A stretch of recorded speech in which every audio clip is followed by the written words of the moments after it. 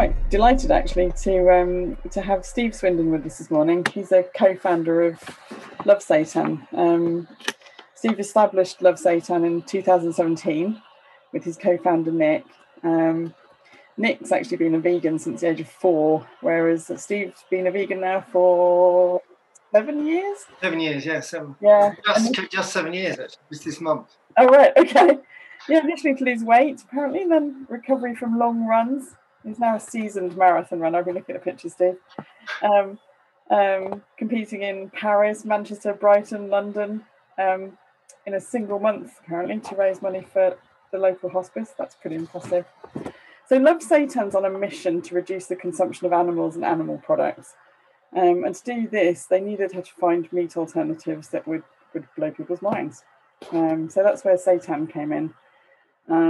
It's an ancient plant-based protein source that a few vegans know about, but its protein content is on a par with things like chicken breast, and it's higher than other animal sources like pork, eggs, milk, beef, etc. And so Steve and Nick knew that it had great potential with its texture, versatility to make different things, and on flavour as well. So they created Love Seitan and have become the UK's leading brand now for quality seitan. So on that, I'd like to introduce Steve. Hi. And we'll start. Steve, if you're able to highlight us in the chat, that would be great.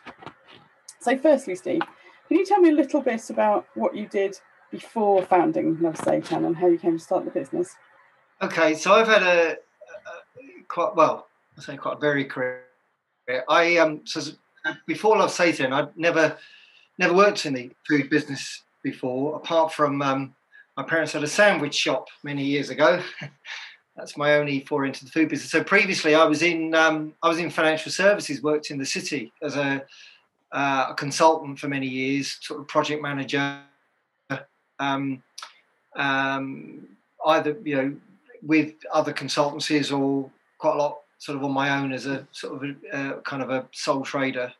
And I in the latter part of my career in the city, I started working more with startups, which gave me a bit of a taste for doing something on my own at some point. And when I became vegan, that precipitated a whole sort of change in my outlook, really. Not just from the point of view of veganism and health and animal welfare, but also just generally in my moral and ethical outlook. And I started to have real problems with working in the city, and I kind of knew I wanted to get out. And I had this hankering to do something in the vegan world.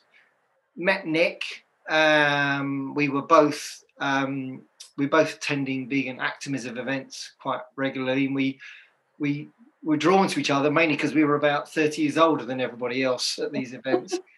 And we both said we should start a business.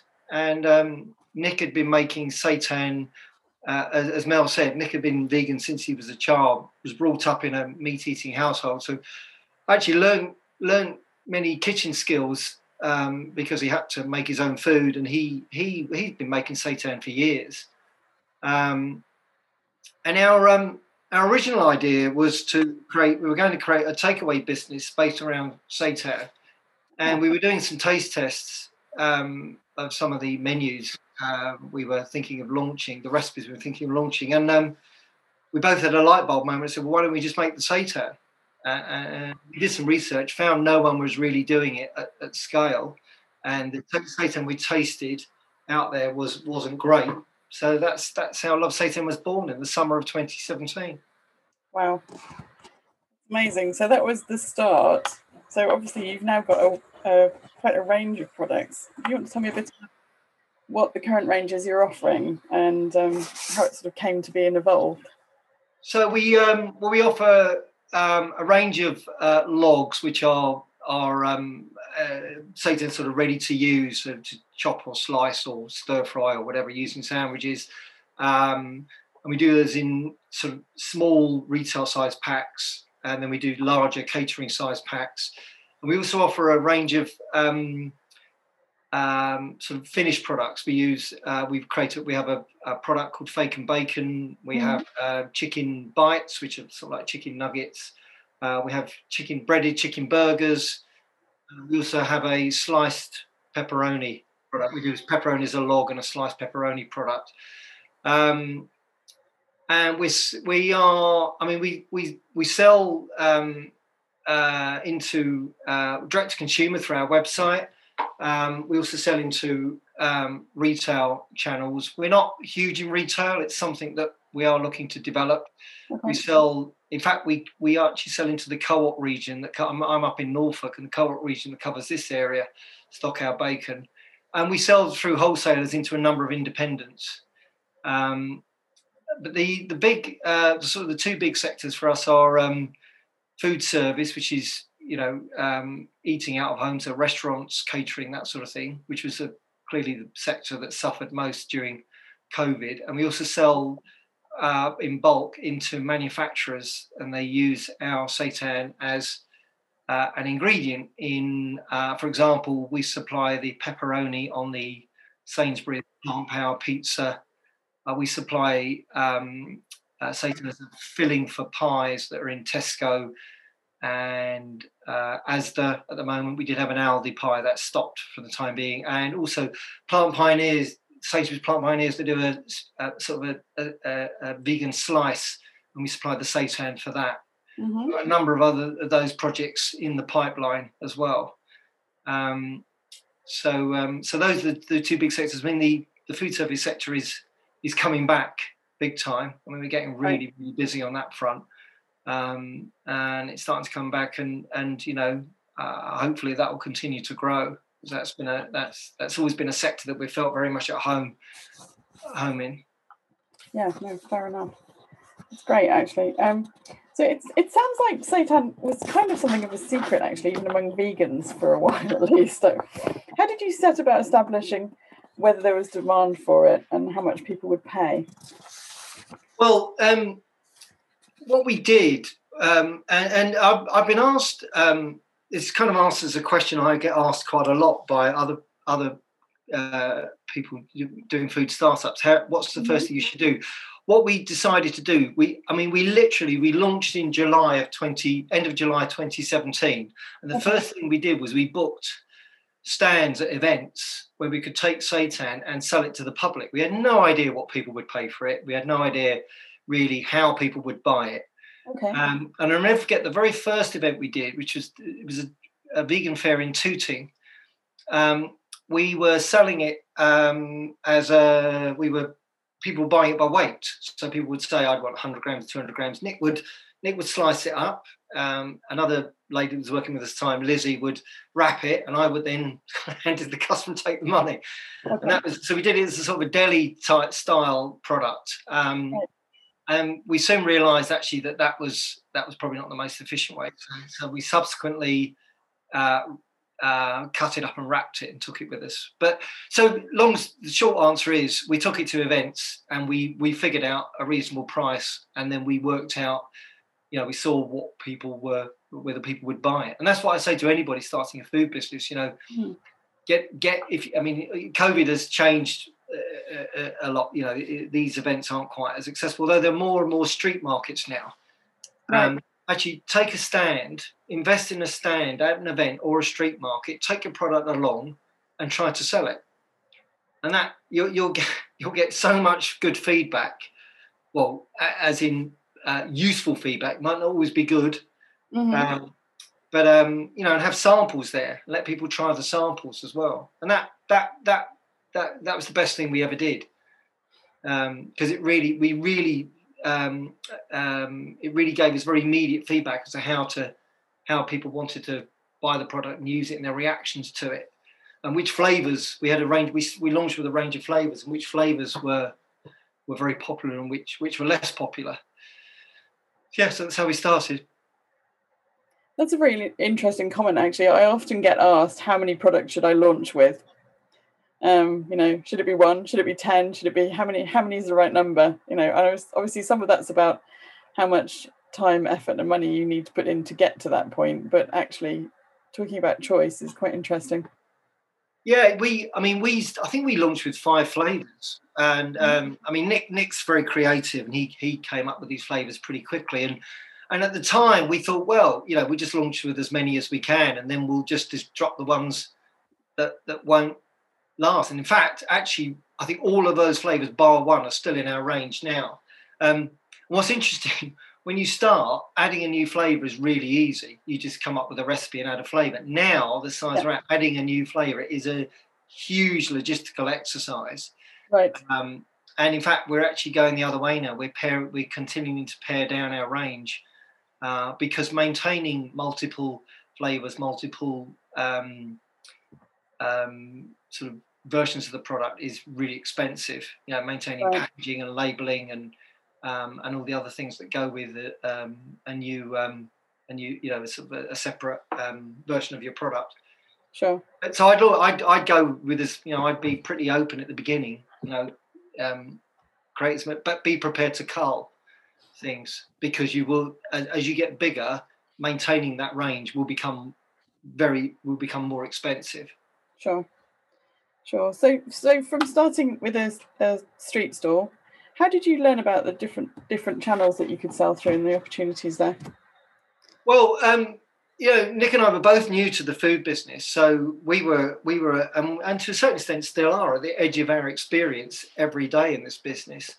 In the beginning, we thought we would sell direct to the public and grow our website. That's how we thought. And then we thought we'd get into retail magically. We thought the retailers would beat a path to our door. Mm-hmm. And I never forget, we were really thrilled when we got our first wholesale listing. That was with Marigold. Okay. And I have to say, they were hugely supportive of us. But what I realised, it took us a while to realise this actually, is that getting a listing in a wholesaler is really only one step in a several step journey. The wholesalers aren't going to sell your product; they're just a channel, they're just a warehouse. You have to go out there and market your product. And then we realised pretty quickly that retail was a tough space to crack, right? Because the bar is set, particularly now. The last 2 or 3 years, you've seen the quality of packaging and marketing and support that vegan products are now getting in the supermarkets. I mean, that's a high bar that requires a big investment. Right. So I think retail is probably the hardest sector. So, and then at one of the events, there was a chap who had a restaurant and he was doing a takeaway stall at the event, and he came across to our stand and he said, "Oh, I quite like the taste of this. I'll buy some." So that was our first trade customer. And then we started to grow the trade. The restaurant trade customers, really almost by word of mouth. We didn't really do a huge amount of promotion, right. And then randomly we had some manufacturers contact us, say, could you send us some product? Developing products for it was Waitrose at the time. So we sent some off to them, and that grew into a partnership that is a really important partnership for us today. So we didn't really learn about the channels. We just kind of almost did it by default, by people saying, "Oh, I quite like your product. I can see you using it here and using it there." My framing of the channels as direct to consumer, retail, food service, and manufacturing is more come from experience now, looking back as to how we're structuring the business. Right. Rather than any particular strategy to approach each of those sectors. Right. Just got it out there. Yeah, get it out there and sell and talk to as many people as possible. I mean, we learned a lot.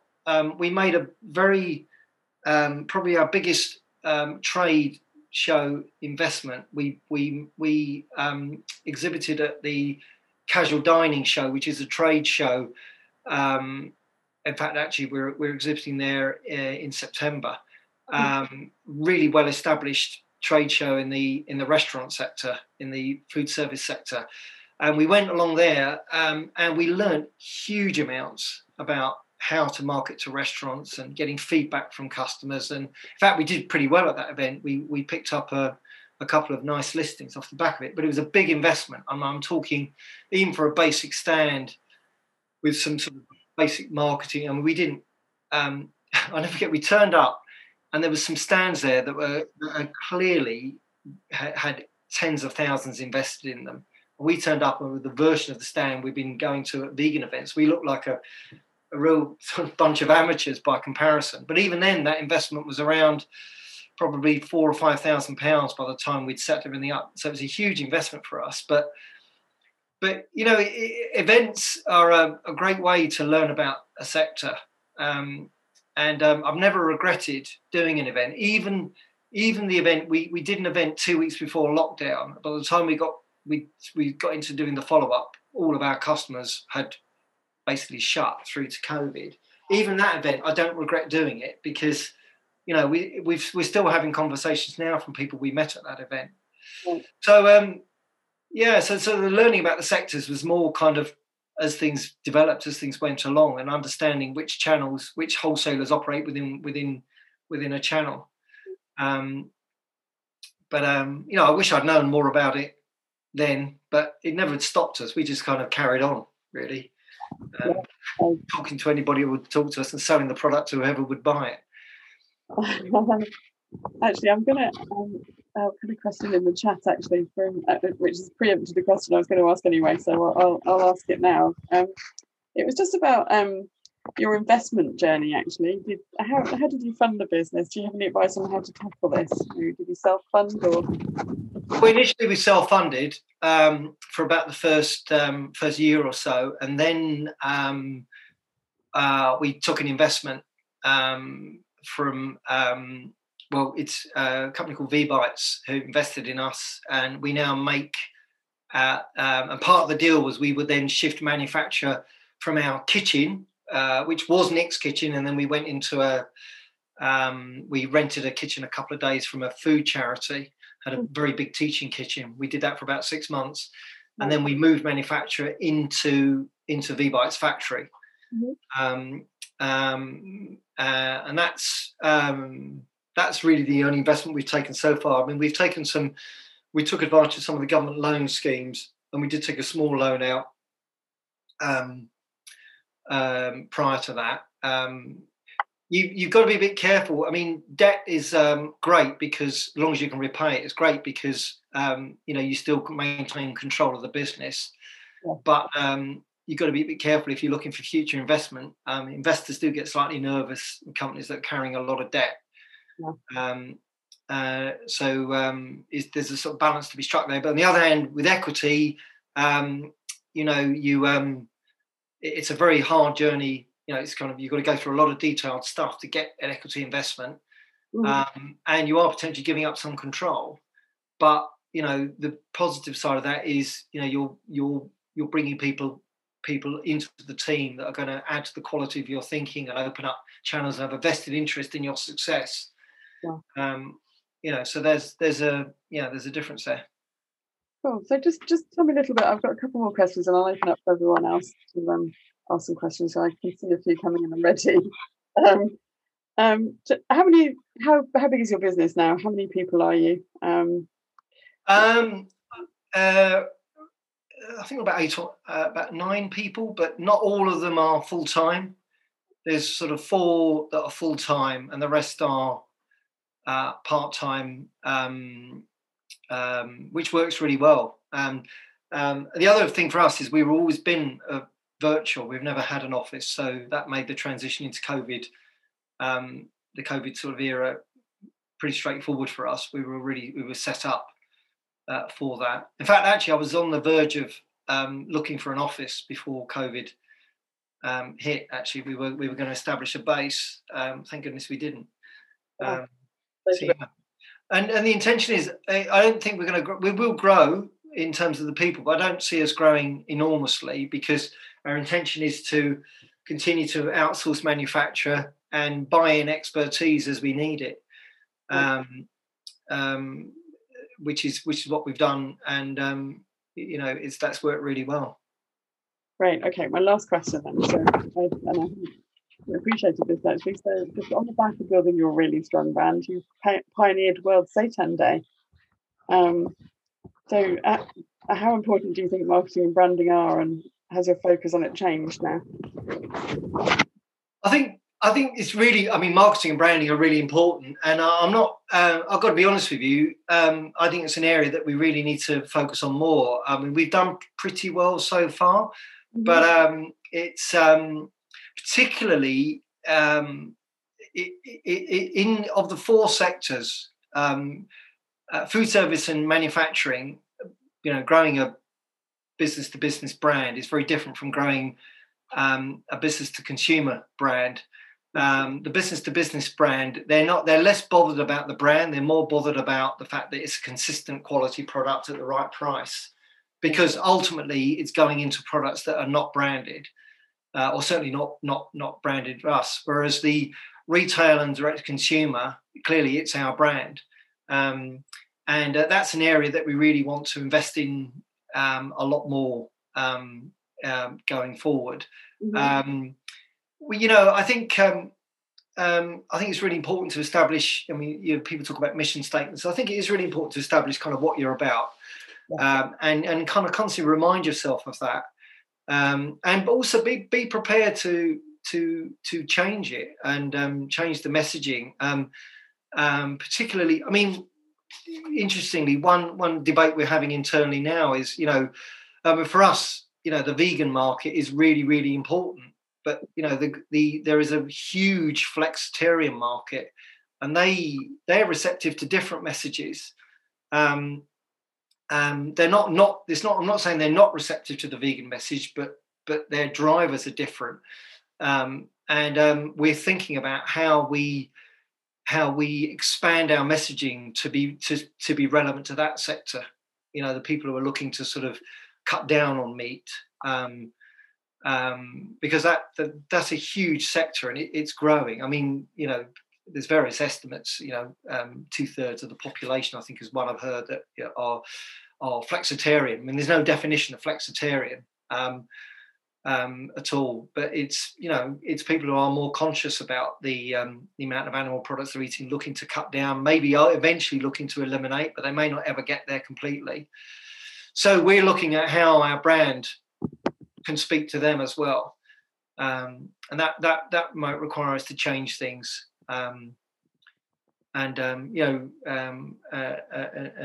try to sort of emulate some of the success of some of the existing vegan brands that really are pushing successfully into that kind of more broader demographic. Okay, cool. All right, I think I'll stop. I have loads more questions I'd like to ask you. So if anyone, there's one or two in the chat I'm happy to read out as well, but if anyone would like to unmute and ask Steve a question, please do.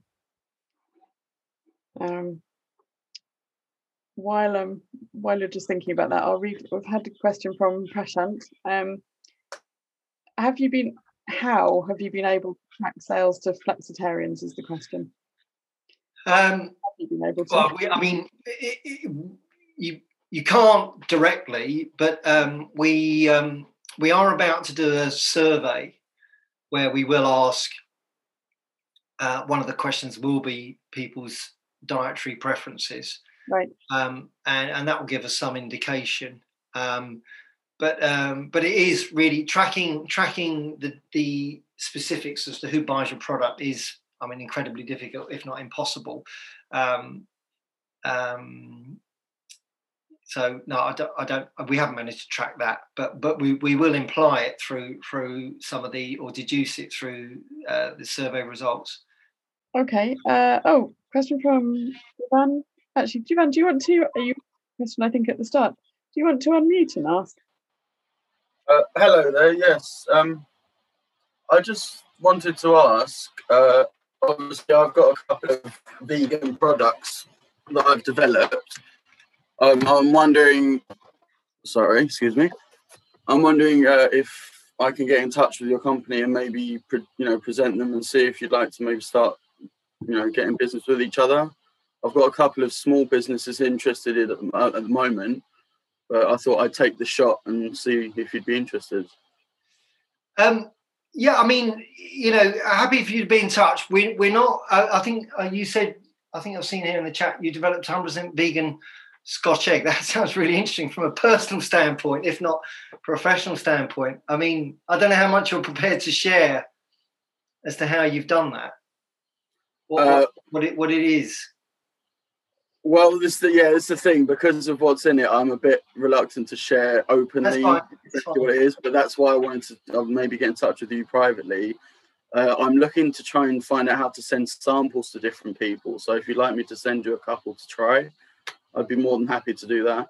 I mean, look, I'm happy for you to do that. I'll be really honest with you. We're not looking to take the product in that direction, but ultimately, the thing with something like a vegan Scotch egg is that it's getting a manufacturer interested who has the capability to do it. There's a huge, and I'm sure you'll appreciate this, and forgive me if I'm telling you something obvious, there's a big difference between you creating something in your kitchen and a manufacturer creating it, in a repeatable way at scale. I mean, there's some very clever manufacturers out there, and Mel's an absolute, huge encyclopedic knowledge of what's out there. So I'm sure Mel can help as well. Very well.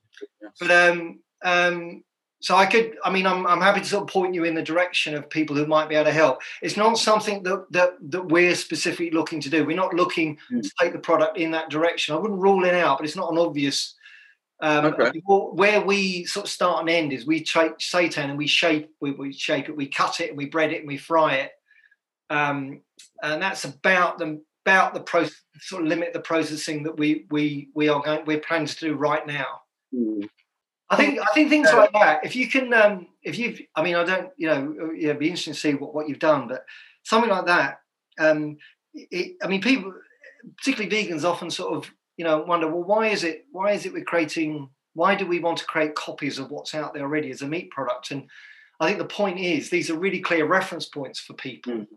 If you give someone a Scotch egg, they kind of know what it is, and they know what they've got to do with it, and that is important, particularly for the flexitarian market. And I think Scotch eggs is a really interesting one because I don't think anybody's really done it yet. I think Sainsbury's might have something. Sort of, they call them picnic eggs, I think. I haven't tried them. But egg is definitely something that has not been very successful, I don't think. Okay, so I'm going to finish with one last question if I can sneak it in. What's next for Love Seitan? So next is we are looking at additional manufacturing partners. We want to expand our retail range, so we're looking for manufacturing partners who have some of the packaging capabilities that our current manufacturer doesn't have, and we're potentially looking. I mean, we were prior to Brexit. So we did have some interest in Europe, and Europe is still a potential market for us as well. Very different logistically now. We're going to have to think through those logistics, but there is clearly demand out there, both in terms of retail and food service and manufacturing as well. Those are two things, and I think retail here is something that we're definitely looking at pretty closely as well. What we need to do to the branding and what would appeal to the big multiples in terms of a finished seitan product. Cool, exciting. Right, well, thank you ever so much, and thank you, everyone. If you've got a question about your product development, you can always contact us via the website www.froghop.co.uk. You can book a free of charge introductory call at www.froghop.co.uk/meet. You'll find a wealth of free resources for starting, developing and scaling your food or drink product and business at www.froghop.co.uk/resources.